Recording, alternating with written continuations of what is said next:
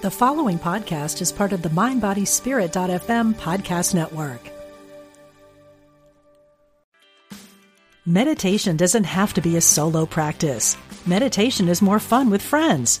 Looking for a way to drop in and hang out at the same time? Join us online at Omega Institute for a meditation party with self-proclaimed meditation nerds Dan Harris, host of the 10% Happier podcast, Sebene Selassie, and Jeff Warren. This 3-day retreat will stream live from Omega's Hudson Valley campus May 17th to 19th. Don't miss the party. Reserve your spot at eomega.org/party today.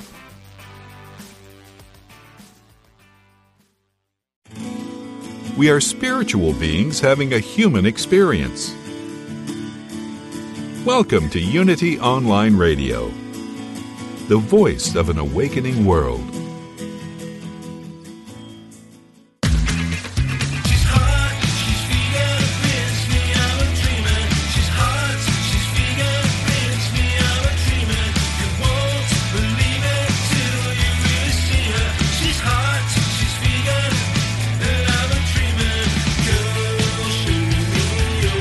Learn how to eat better, get healthy, and help animals. Welcome to Main Street Vegan with your host, Victoria Moran.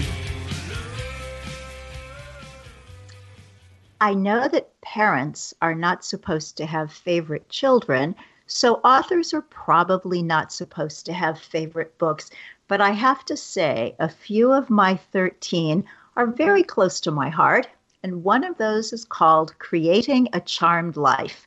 It sold so many copies in so many languages. Probably if you add up the other 12, they would equal maybe Creating a Charmed Life. Now, in that book, there's a tiny little chapter. They're all tiny little chapters in that one. And it's called Retire Your Tutu. So think about it. If you were a little girl in ballet class, you probably looked just adorable in your tutu when you were 4 or when you were 7, but probably wearing one out to dinner today would not be the best idea. Well, you know what? We all have another kind of tutu that we really, really, really need to retire. And that's the one that says, oh, I'm too inexperienced. I'm too uneducated. I'm too poor. And the worst ones in our youth-conscious culture these days, I'm too old, or even I'm too young. So what we're going to do today is bust the myth of too young or too old. And we're going to be talking to two amazing people in the vegan plant-based world.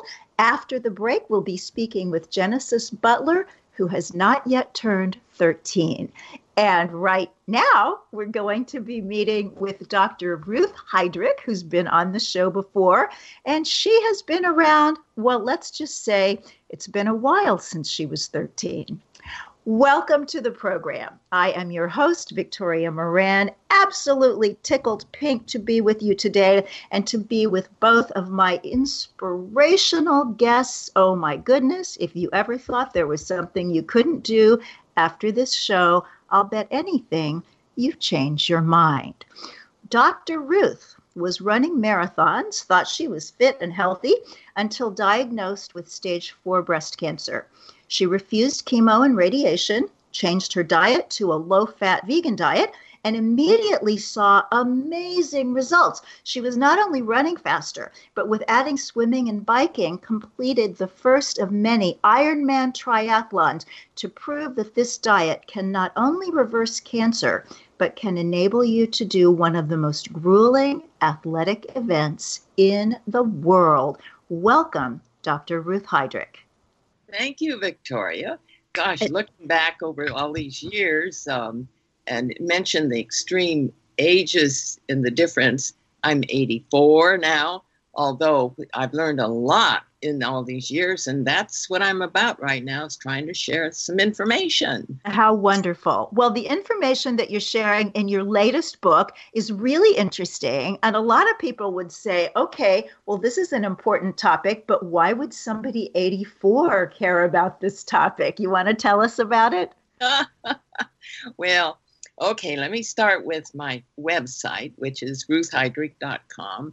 And because I wanted to answer questions about breast cancer and doing triathlons and all this information about nutrition that I'd learned. I have an Ask Dr. Ruth button. So when you hit that, I get all these questions. And what I started noticing in the 25 years that I've been doing this is I get so many people confusing me with the other Dr. Ruth. And a lot of people, the other Dr. Ruth is the sex therapist. And because I wanted to keep my image pure, wholesome, whatever, I didn't want to focus on that at all. I would just mention, oh, I'm sorry, you've got the wrong Dr. Ruth. But then this happened more and more often, and I got to thinking, besides all these benefits of a vegan diet that I'm finding, there was one other that was really important. In fact, the United Nations has a paragraph that says, we are all entitled to a healthy sex life. So when I realized that I had the answer to these people's problems in so many cases, and that, what's even more important, the problem of, and what we're talking about is ED, erectile dysfunction. And of course, the pharmaceutical industry is coming out with all these drugs. Sometimes they work, sometimes they don't. They have horrible side effects, and they're not necessary. You just change your diet and you get rid of the blockage. But what I found even more interesting, Victoria, is it affects women just as often, and they have no idea. So I thought, I cannot sit on this information any longer, and I'm going to put it out there and hope that people are interested enough and will try it, because besides that benefit, my gosh, there are so many others. And you're big on this, it's environmental, it's animal rights, it's health, which is bankrupting our healthcare system and so unnecessary. How do we turn this around? Well, I think a lot of us are working to do that. So let's focus a little bit on this new book and on erectile dysfunction.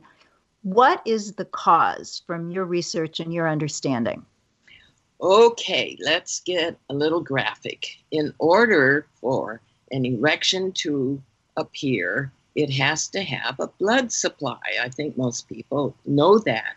But what they don't know is that there is one tiny little artery that does the whole job.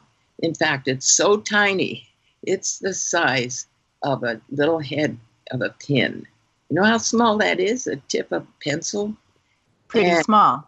Yeah, and it gets clogged easily. In fact, it's one of the very first signs of an impending heart attack or heart disease or diabetes or arthritis, all these other diseases. It's like the canary in the coal mine. That's the proverbial use of that to give warning to people that this is happening. So these people, both men and women, are seeing the first signs, but they think, oh, it's because I'm getting old, or because I'm turned off, or because, I guess they come up with all kinds of rationalizations as to why it's not working. And all you have to do is reverse that clogging, which we know can happen. Dr. Dean Ornish has proved this with reversing heart disease.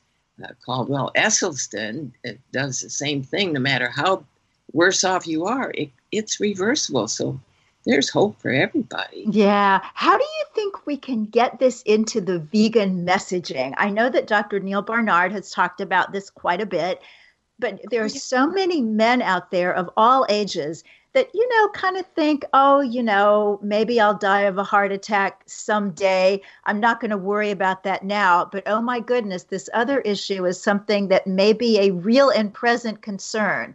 So how do we tactfully and tastefully say, hey guys, there's another reason for looking at eating plants and sparing animals? Yeah. In fact, the genesis of the book really started, I was listening to a lecture by Neal Barnard this is years and years ago. We were both on stage for a vegetarian conference in Vancouver, Canada. And I heard him talking about erectile dysfunction. He was quoting the incident where he was lecturing medical school students, and he noticed that they were all half asleep or doodling or whispering.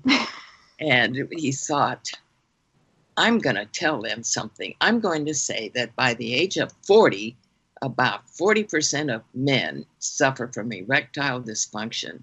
And as if on cue, every head went up, and he had their rapt attention from then on. So how do we take this experience from teaching medical school students out in the public? I don't know how to do it. I'm trying. But it does start with doctors, because these are the people with the most authority where health is concerned.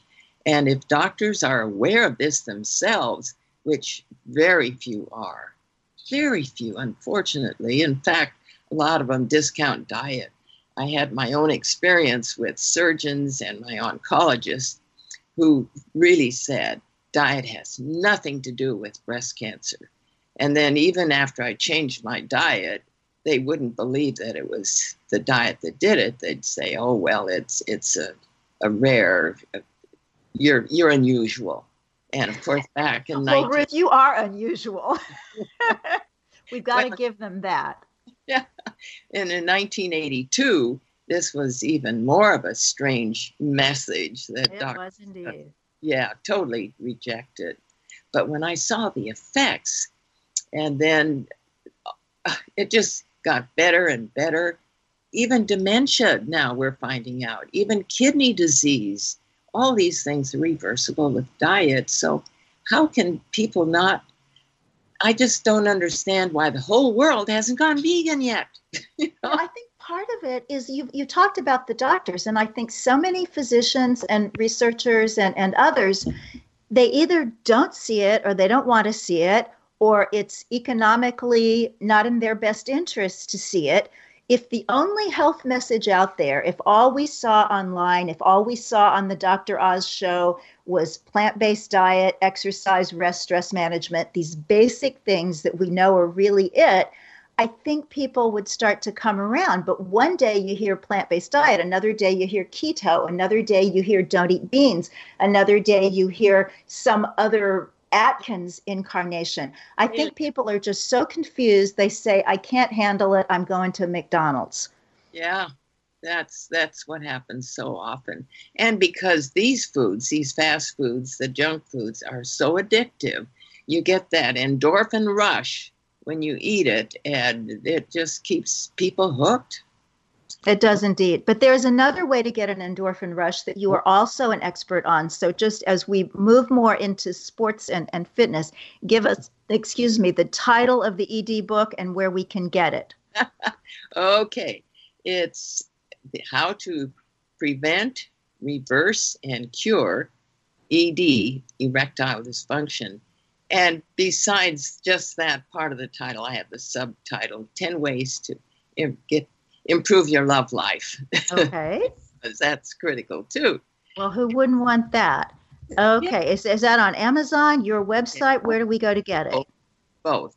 It is ebook right now. I haven't made it into a hard copy yet. I may not even do that because ebooks are so handy, and I do a lot of traveling, and I don't want to have to haul books around. Yeah, that's true. Yeah, it's on Amazon. Okay. Kindle. Right. And on my website. Wonderful. It would also be great if you could get it on Audible. So many people are asking me nowadays, can I listen to it? And I only have 2 books on Audible, The Love Powered Diet and Main Street Vegan. And I get all these letters. Thank you, thank you, thank you. Because a lot of people, they don't read, they don't want to read, they don't have time to read. And it would be cool to have this book with your wonderful voice. Just a thought of another project for you to take on, because I'm sure you need another one. Yeah, I'm not sure how I'd go through the exercise and diet, because both of those lifestyle factors are really important. I have a chapter on how body image affects your love life. And if you're feeling fat and ugly, even if you don't have ED, but if you've got these rolls around your waist and fat thunder thighs, as they call it, women don't feel physically attractive, and it's hard to get turned on because they're worrying about what their partner thinks. Yeah, I think there's so much to that, and there's so much about the body image and the body shaming and coming to accept ourselves, whatever size we are. I know in my life I lost a lot of weight, but I couldn't do that until I accepted myself at the weight that I was. And when I went vegan, I actually thought I would never lose a pound because of all those carbs. And I just accepted I'm a great person just the way I am. And I'm going to do this vegan thing because it's the right thing to do. And then lo and behold, 60 pounds left me way back in the early 80s, never to return. But I do think it's so important. Self-love, love of others, and we go forward.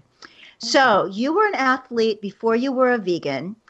And I just wonder if that is a brain set, if there's something in some people that makes them natural athletes. Were you athletic as a little girl? Well, it's kind of a unique situation in that my early years were here in Hawaii, and we lived across the street from the beach. So I learned how to swim at a very early age. And then when my parents split up and my mother took us to California, I was in high school, and there was a swim team, and I realized that, I could join the swim team. I was the only girl on the swim team. It was all boys. So naturally, I was always last in the races, but I was always first in terms of getting the prize. So I got this immediate reward for the swimming. And then when I read Kenneth Cooper's book, Aerobics, back in 1968, curiosity, in fact, that's my mantra, stay curious. I was curious about what that word meant. And so I picked it up and thought, it's about running. I'm going to read it. And the next day I went for a run, and I've been hooked ever since. So it's the exercise that got me started feeling much better, more energy. And then after 4 or 5 years of running, somebody said, there's a race here on base. You ought to enter. And I thought about the swimming and running. Sure enough, at this race, I was the only female. And I wasn't last this time. I was far from last. I wasn't first. But being the only female, again, I came home with a gold medal. And I thought, wow, this is fun. So that's how I became an athlete, just positive reinforcement. You do something, you get rewarded, and it takes off, it becomes functionally autonomous, And then biking, I learned how to bike in junior high school because we were about 2 miles from the school. No school buses back then. This is 1940s. And so parents got me a bike, and I biked to and from school. So, and they say, once you learn how to bike, you never forget. So when I heard about the Ironman triathlon right after my diagnosis, I mean, literally within days, just because I hadn't gone back to work yet, I was watching television and just happened to come across the ABC Wide World of Sports. And here was the Ironman triathlon going on. Again, 1982, most people had never even heard of it, but it was right here on Oahu where this was happening. The Waikiki Rough Water Swim was just down the road, 2.4 miles around the island of Oahu, 112 miles on the bike, and the Honolulu Marathon. I thought, I can do the marathon. All I have to do is add the bike and the swimming. I can do that. And then I thought, lady, you're 47 years old. These are all 20-year-olds doing this. And I thought, well, I'm not dead yet. Oh, but you've got cancer. And then I thought, what a way to show all these benefits that I'd seen within days. So it turned out I have a book, A Race for Life, on how I took on the training and crossed the finish line 2 years later of the Kona Ironman triathlon. And wow, everybody in the world's going to be convinced now. 1984. But fortunately, this is when Continental Airlines contacted me and said, don't they have an Ironman in New Zealand? And I said, oh my gosh, this is an athlete's dream to have a sponsor come to you. And so they sent me there. I got another first place and headline on the front page of the paper, Ruth, a Woman of Iron. Aww. Yeah, came back to Continental and threw that paper on the desk. They looked at that and looked up. Don't they have an Ironman in Japan? I thought, wow, all of this from a breast cancer diagnosis. Wow. It's hard to believe. And you were still the Woman of Iron. I love that your Twitter is at Iron Lady. So, Ruth, talk about how all of this excitement, I know you were, I think it was in the late 90s, you were voted one of the 10 fittest women in, was it the world or America? Some large place. North America. North America, okay. And I think you're probably still right up there. And yet we do live in an ageist culture. And when I think about that, you were thinking at 47, well, maybe I shouldn't do this. Maybe I'm too old. And now we're decades past that. How are you dealing with the passage of time? And basically, how do you respond to this world that says, please step aside, these younger people want the spotlight? Well, I have this knowledge that I've acquired and realizing it's in a different culture, that other cultures, this reminds me of the blue zones, which I know you're familiar with, and I think most people are, areas where they have the most centenarians, and these are active, healthy people in their 80s, 90s, and 100s, and it's due to lifestyle. And as this knowledge gets more widespread and people realize that our elders have a lot of information and can give a lot of support to the problems that we're facing, that there's going to be a gradual shift, that the least recognized portion of the society are older females. And of course, the next one is the older male. And it's still, as you say, a youth-oriented culture.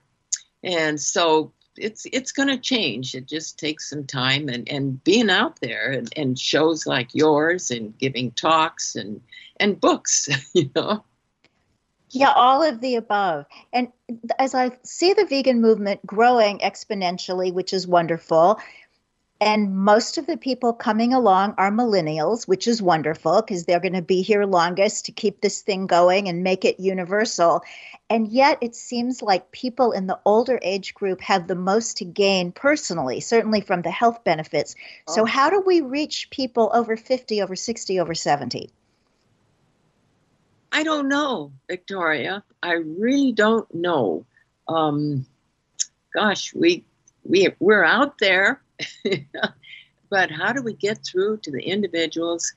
I guess more publicity, more talks, more doctors. Dr. Michael Clapper is making his pitch after retirement is to get into med schools and teach students. And do you know there are very few geriatricians? These are doctors who specialize in old age people. And it's a specialty that is growing, but it's one of the lowest paid. So that shows our value in society on doctors and what they can offer in terms of health. Yeah. That's really sad, but it's changing. Well, that's good. Changing slowly. I think what's so discouraging, and I've noticed this really, I guess the first time I was ever told this, I was 51 and I developed frozen shoulder. And I went to the orthopedist and I said, why do I have this? And he said, because you're 51. Now, there may be all kinds of reasons for having it. I don't believe that being 51 was one of them. No. And so people get so discouraged being told, well, it's all you can expect at your age. How do we talk back to doctors? Well, I got the same thing when I tripped and fell and hurt my knee. And it didn't get better on its own. So I went to an orthopedist. And he took x-rays and said, you've got some osteoarthritis in the knee. And I said, I can't have arthritis already, and it's not in any other joints. And he said, no, that's what it is. And I said, well, how come the other knee is fine and it's just as old as this one? That's a good one. And he didn't have it. He just kind of gave me a dirty look, and kind of wrote me off. So I don't know. It's doctors need to get this education that it's not aging that is causing many of these problems, including ED. It is a very physiological response to putting the wrong fuel in our bodies. Yeah. Wow. So just in our last minute, Ruth, tell us the one food that you just could not live without. Leafy greens. And what's so great about them? That's a perfect example. Most people don't like them. They think kale, yuck. My taste buds have changed to the point that I love them. They're my favorite foods. They're almost as good as chocolate. If somebody comes out with chocolate dipped kale. I don't give up my chocolate. Victoria, I'll throw this in. Get the organic cocoa powder and sweeten it with stevia. And between the leafy greens and this sipping of cocoa tea, green tea, it's the best drink and the best, healthiest food. And you would know, Dr. Ruth Heydrich, PhD, bless your heart, bless your joints, bless your Ironman career. and everybody, if there's somebody in your life that struggles with ED, they really need this book. And we will put it on the show notes at mainstreetvegan.net. And we will be back after these messages to meet the most amazing 12-year-old that we're going to meet anytime soon. She is Genesis Butler, and guess what she's done this spring? She's tried to get the Pope to go vegan. We'll be back.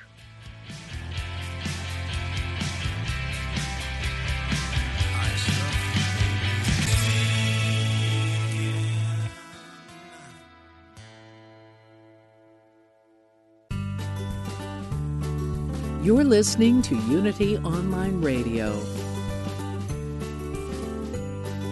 the voice of an awakening world.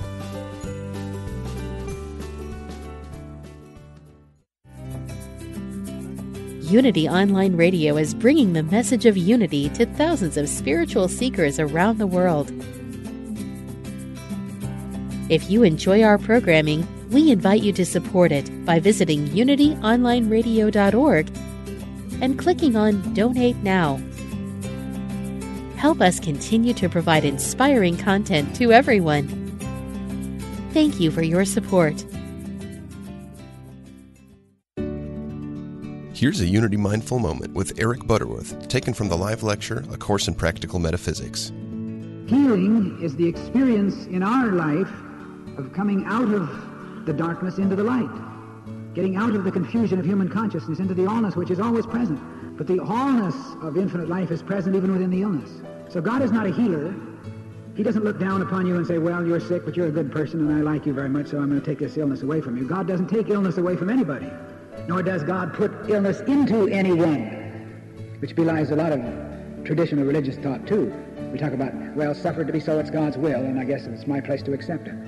The will of God must always be the ceaseless longing of the Creator to express itself in that which has created. So it's a constancy, it's a force which is ever seeking to press itself out into visibility as life, as wholeness, as success. To find out more about Eric Butterworth, visit unity.org. Join Travel with Unity 2020 for a transformational trip to Rome and the Amalfi Coast, March 26th to April 4th, and explore the culture, myths, and spiritual significance of southern Italy. You'll experience the history of the ancient ruins of Pompeii, visit the Vatican, and spend time on the beautiful Amalfi Coast during this 10-day tour. Just 40 seats are available and space is limited, so reserve your trip before September 15th. Go to unity.org/travel for more information today. Get your copy of Unity Magazine this month and discover timeless spiritual principles that you can apply to your life today. Denise Lynn discusses synchronicity as a potent sign from the universe. Serena Dyer-Pisoni and Karen Noe share how love still connects them to the late Dr. Wayne Dyer. And Reverend Johnny Coleman breaks barriers. Subscribe for 1 year and save $5 off the cover price and get the digital edition free. Go to unitymagazine.org and get a free trial issue today. Stretch your mind and open your heart every Thursday at 10 a.m. Central with Yogacharya Ellen Grace O'Brien and the Yoga Hour, Living the Eternal Way. Gain insights into spiritual principles that touch upon the most practical aspects of our lives, like work, relationships, health, and diet. Discover time-tested practices from the ancient system of Kriya Yoga, a philosophy for living a more fulfilled life in today's hectic world. Only on Unity Online Radio, the voice of an awakening world. Call now with your question or comment. 816-251-3555. That's 816-251-3555.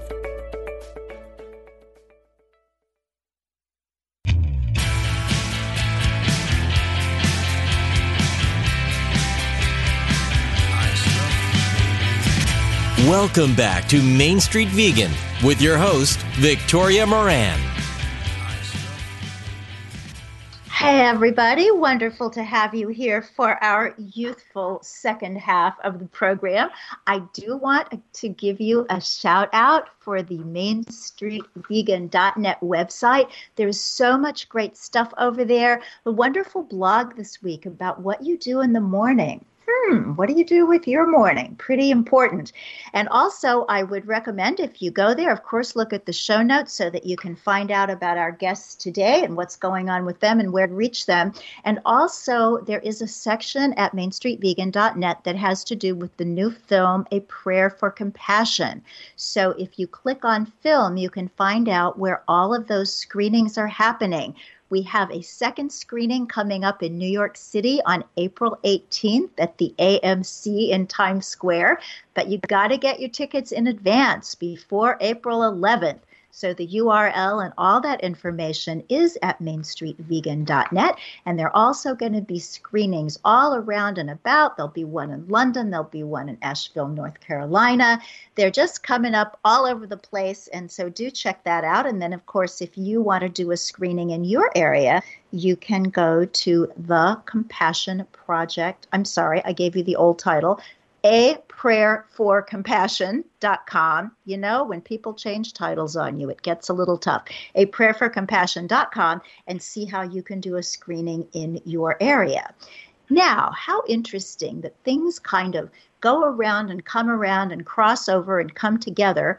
A Prayer for Compassion is about veganism and spirituality and trying to get religious people, spiritual people, to look at their food choices, to look at the rights of non-human animals. And the young woman that we're going to be meeting, or actually re-meeting, if you've been listening to the show for a long time, Genesis was on a few years ago, but Genesis is the face of the $1 Million Vegan Campaign, seeking to raise awareness of some of the world's most pressing issues and tackle them by engaging with world leaders, institutions, and individuals and inspiring positive dietary change. So it is Genesis Butler who wrote the letter that you've heard about to Pope Francis, suggesting that perhaps he consider going vegan for Lent this year. We're going to find out all about that and about Genesis's other activism. Welcome, Genesis Butler.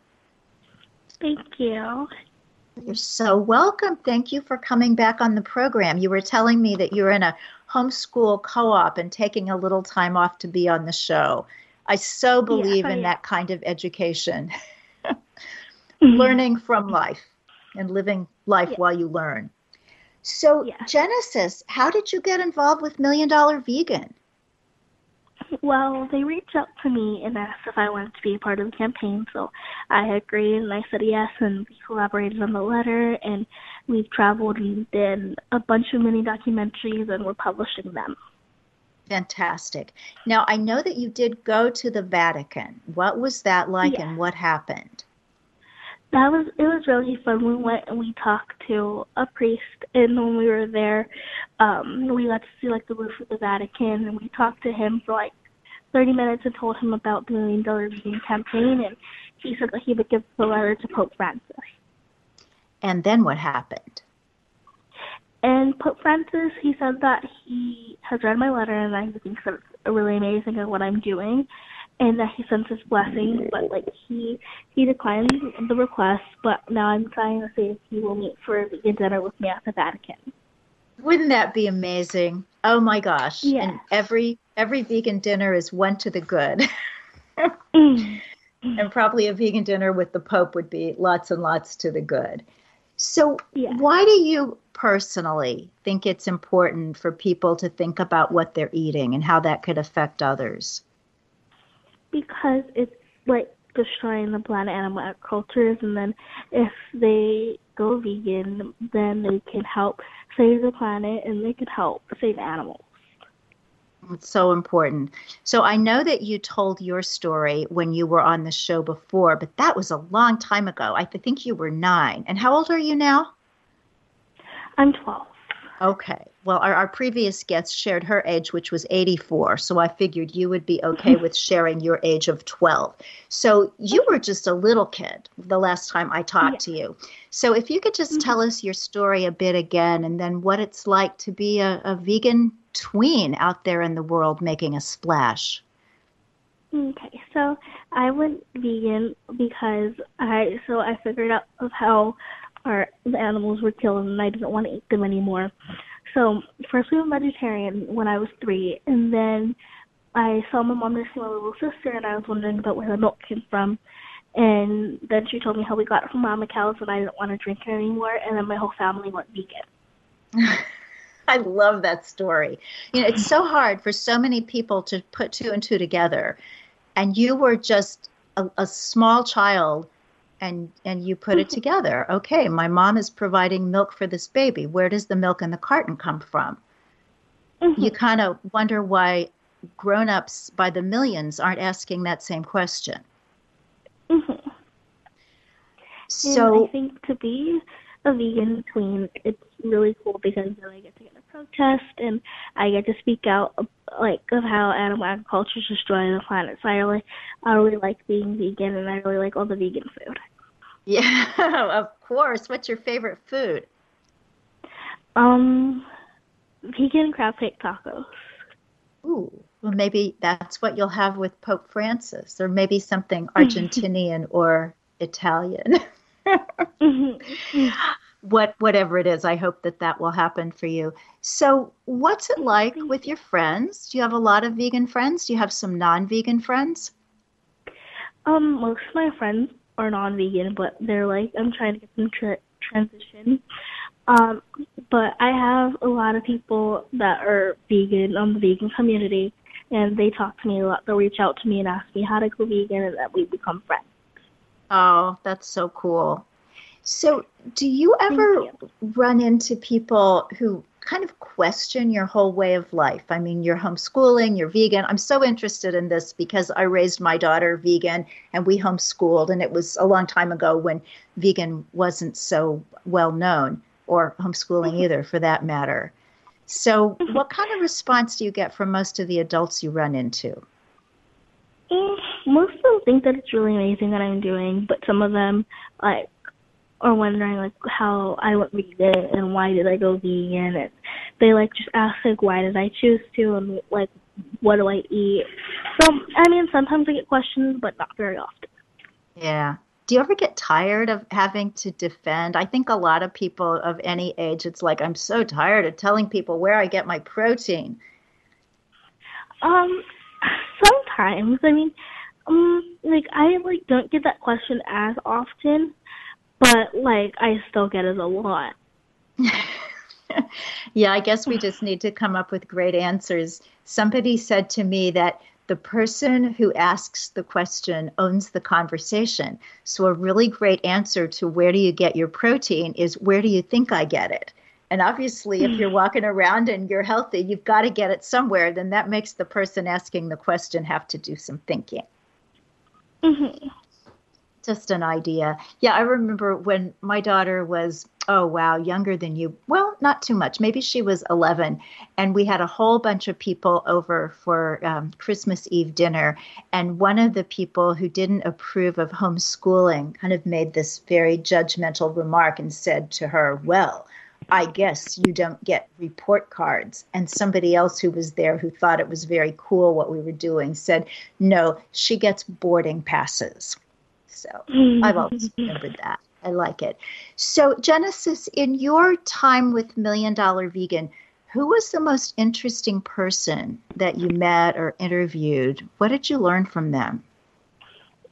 Well, all of them were very interesting, but my favorite one was Professor Joseph Porlow. Was one of my favorites because he taught me about how global warming is happening quicker than scientists predicted, and how the number one thing you can do to reverse climate change is by switching to a vegan diet. So his was really interesting. He talked to me, and it was very interesting what he said. Yeah. Why do you think it is, as somebody of the age that is really going to be around for whatever happens to this planet, and hopefully it's going to be good, and it's going to be reversal of climate change and a vegan world and everything that we're all working so hard for. But there are adults who say, climate change, maybe not, maybe it's some kind of myth. How does this make you feel? I mean, a lot of those people are going to be gone before it gets to be bad, if it gets to be bad. But your generation is going to have to take the brunt of that. What does that do to you and people your age? Well, it makes us sad because we know how our planet's getting destroyed because of animal agriculture. But I think some don't care about climate change, some don't. But I think that kids are starting to really care about climate change, and they are starting to speak out on it, and some are starting to want to do something about climate change, try to reverse it. So I think really kids are starting to really start figuring out about climate change and want to do something about it because did I lose you, Genesis? No. Hi, there you are. I just lost you for about 20 seconds. Could you just say what you just said? Yeah. So they will have a planet if animal agriculture destroys it. Yeah, so true. Do you also run into people who are interested in the environment, who want to do something about climate change, but who just don't think that going after the animal agriculture piece is that important, or that it's not what we need to do first? What do I think of that? Yeah, and how do you respond to it? For people that don't care about the planet? No, they care about the planet, but they think that just the kind of cars people drive or the kind of light bulbs people use is what we need to focus on instead of animal agriculture. I think that we really need to focus on animal agriculture because I've seen a lot of studies and scientists have done stuff on this and saying how going vegan is the number one thing you could do to reverse it. So that when you go vegan, you could help build back the forests that have been cut down for animal agriculture. And if more than half of the people in the world were to switch to a plant-based diet, that it could help bring back some of the forests and it could help reverse climate change. So I think if we know that this can reverse it, that we should really do whatever it takes that we can get it reversed. Absolutely. So you did a very popular talk. I believe it was a TED Talk. Is that right? Mm-hmm. Yes. And what was the gist of that? What did you say for people who haven't watched that yet? I think that people should watch it because it says a lot of facts about animal agriculture and the destruction it's doing to the planet. And I think if kids want to get their parents to go vegan, they can show them that talk because it talks about how future generations are worried about how the planet's going to get destroyed and how our generation's worried about how the planet's going to get destroyed. And it says a lot of facts about animal agriculture and why you should switch to a vegan diet. Cool. So do you like public speaking? A lot of people are afraid to speak before a group of people. I like public speaking because you can reach a big amount, you can reach a big audience by speaking in front of people. So I think I like public speaking because it can make a huge impact. Yeah, I've always liked it too. When I was 9, I guess, I was not very popular in school, but I was asked to give this talk about the importance of trees, which is kind of interesting now that I think about it, because certainly one of the causes of global warming is we cut down so many trees for grazing animals. But anyway, I didn't know that then. But I got up to make my little talk about trees, and I was in front of the whole school, and the lights went off, and this big flashlight, spotlight shone on me, and I was really nervous. But when it ended, everybody applauded, and that changed my life. It was just like, this public speaking thing is the best kept secret, because these kids who are not interested in talking to me on the playground actually applauded for me. So I've loved it ever since. And I can see you have the gift. So as you look to your future, and I know it's kind of silly when people say, well, you're 12, what do you want to do when you're 40? But in general, how do you see your life kind of going? What do you want to study? What do you want to pursue? I want to become president. Woohoo! I want you to also. And how are you going to do that? Tell me step by step what your plan is. Well, I think I first want to become a senator of state, and then I want to finally become president. Well, I hope that you will be president and that you won't be the first vegan president, and certainly not the first woman president. I'm just thinking maybe you'll be kind of third or fourth of one or both of those things by the time, let's see, you have to be 35, I guess. So that seems like kind of a long time away, but maybe not so long. And since you can't be president yet, what do you think that people who are in power right now should be focusing on that they're not? I think that they should become activists and switch to a vegan diet.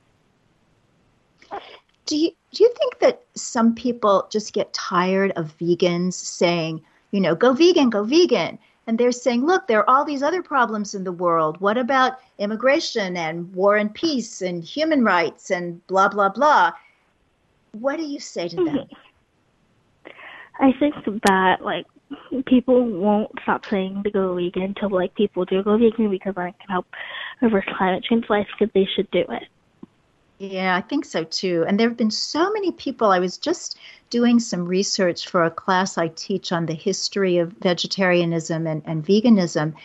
And people from, Da Vinci and people from a long time ago made the connection, Buddha, that as long as we're killing animals for food, there's going to be war among people. And in fact, this radio show that we're on right now, Unity Online Radio, the co-founder of the Unity movement, said way back in the 1890s that until we stop killing animals for food, there will always be wars. And the other thing, too, do you think this too, Genesis? It's like if your cause, if the thing that's closest to your heart is something else, it's literacy or it's human trafficking or some of these other important issues, you can put all your energy into those and still be vegan. Just because you're not eating animals doesn't mean that your activism has to be in veganism. It can be wherever you want it, and you're still saving the planet and the animals just because you have breakfast. So speaking of breakfast, what do you eat? What do you eat out there in California as a healthy 12-year-old? I like smoothies a lot, and I like toast. That is so interesting. There's a wonderful woman named Sharon Gannon who's been on the program. She founded Jivamukti Yoga, that's probably done more than any other yoga system to bring veganism to the forefront of yoga. And she said that same thing. Her favorite food is toast. It's very comforting. What do you put on your toast? Vegan butter and jelly. Ooh, that sounds like comfort food par excellence. Do you like vegan mac and cheese? Yes, I do. That's a wonderful one, too. I was talking to somebody today, and, when people love one another, it's the sweetest thing because they always think the people they love do everything best. And this man was telling me that he and his wife came to New York City, and they went to all the famous restaurants, and they had mac and cheese all over Manhattan and all over Brooklyn. And he said, but my wife makes the best mac and cheese. So who cooks in your family? Sometimes me and sometimes my mom. Ah, cool. So how old is everybody in your family? Not your parents. We don't have to tell their names, but I know you have a younger sister. Is that your only sibling? Yeah. No, actually I have her, my little brother, and my brother Anthony. Okay. And everybody is an active vegan? Mm-hmm. That's really nice. It's great to have that kind of support. So if you could wake up tomorrow morning and magically the world had become vegan, what would that world look like? The animals would be free and it could reverse climate change. Nice. Really, really nice. Do you have companion animals? Do you live with animals at home? Yes, I have 3 dogs. Oh, that's so nice. We had the premiere of the film A Prayer for Compassion here, and I was out in the lobby way, and this little girl came out. You probably know her. Her sister is Angelina for the Animals, and she's Angelina's younger sister, Gia. Do you know them? Mm-hmm. Okay, because the vegan world is kind of small and kind of big these days, so not everybody knows everybody. But Gia said to me, there are parts of this film that are a little bit hard to watch. And I agreed, yes, the things that happen to animals are really bad, even though in this film it's only little 2-second clips here and there. But, it's still not easy. And just trying to kind of change the conversation to something else, I said, so do you have animals in your family? And she said, well, my mom adopted 12 chickens, and we have, I think she said 4 of them, or her mom rescued 12 chickens, and they had 4 of them. And then she said, and we went to a cat rescue, and we adopted a 3-legged cat named Tripod. And it just seems like sometimes when we're working for these big issues, it's just so wonderful to be able to have animals around us. They just kind of bring it down to, this is real and this is important and these guys matter, whatever their species. Mm-hmm. Do you spend much time at animal sanctuaries? Have you hung around much with farm animals? Yes, I do. And what kinds do you like to be with the most? Goats. Ah, that's unusual. Tell me about why you like goats. Because they're so loving and you can play with them. They're very, very playful. I remember years ago, some friends of ours felt really bad about these baby goats that were being offered for sale for food at a farmer's market. And so they bought one, and I know that's not really how we save animals, because if you buy one, another one will replace it. But, this was a long time ago, and these people were trying to do the best they could.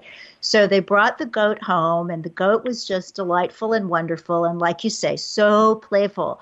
But then they realized this goat needs to be playing with somebody who's not a person. So they went and got another little goat, a kid. And I mean, some of my favorite memories are just these 2 precious children, really, these little goats playing and playing. And even when they grew up, they just had that wonderful childlike quality that maybe if more people had that, we'd have a kinder world. So when you received that response from the Pope, that was very nice that he said he was going to give you his blessing, which is something so many people wait a lifetime and hope they'll get something like that. And yet he didn't choose to go vegan even for the 6 weeks of Lent. How did you deal with that? I thought it was sad because since he's a leader and he's stated in his Laudato Si of how we should protect animals and how we should do whatever it takes to reverse climate change, but he declines it. So I'm not sure, but yeah, Yeah. I get it. I mean, I don't know why it's so hard for some people. I just sometimes have to think there's some stuff that's this hard for me, and I may not even know what it is yet. And I just have to think when somebody else seems to be so closed-minded, I just have to think, okay, I'm probably closed-minded about some stuff too. And I'll just pray for my heart and mind to open up. And maybe the more we all open, the more everybody will. Mm-hmm. So right now, what's happening? What's happening with $1 Million Vegan? What's happening with you? What's your next phase of activism? Well, right now I'm working with like a big television company, and they're going to do a show on me. Oh, that's fantastic. What's that going to be called, and when does it happen? I can't say because I signed a non-disclosure release. Okay. But it's a big television company. I'm so happy. That's absolutely thrilling. Congratulations. Well, that will be absolutely wonderful to get to see. In the meantime, we can follow the $1 Million Vegan campaign at milliondollarvegan.com and on Facebook at $1 Million Vegan, and on Twitter. It's a little bit different on Twitter. It's the numeral 1 and then M for million and then $vegan. And we'll put all the URLs on the show notes at mainstreetvegan.net. And for anybody that didn't catch the previous show where we introduced the $1 Million Vegan campaign, the reason it's called that is that the Pope was offered $1 million for the charity of his choice if he would be willing to go vegan for Lent. And the sad news is he didn't take it. The good news is it's still there, and it can be offered to some other world leader. And hopefully we're going to see some wonderful things happening then. So in our last few seconds, Genesis, if you could say anything to our listeners, what would it be? To go vegan and to keep fighting for the animals if they are already vegan. That is wonderful. I think we could just put that on our tweets, and we can put it on Post-it notes all over our house, and to remember this is really important stuff. And thank you so much for being a part of it. And thanks to everybody who listened today. Thanks to Dr. Ruth Heydrich and to Genesis Butler. Also to Unity Online Radio for hosting this program for 7 years now. And to all of you, thanks for listening. God bless you. Eat your veggies.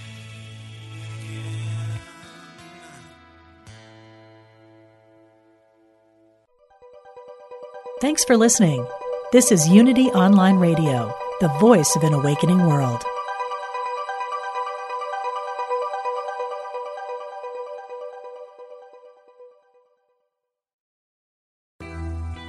I'm Suzanne Geisman, and if you've ever wondered about life after death or if it's possible to connect with a higher consciousness, I invite you to join me for my podcast, Messages of Hope. It's my mission to share with you that our loved ones who have passed are always with us, and we are so very loved. I want to teach you how to live a consciously connected and divinely guided life. Listen here on the mindbodyspirit.fm podcast network.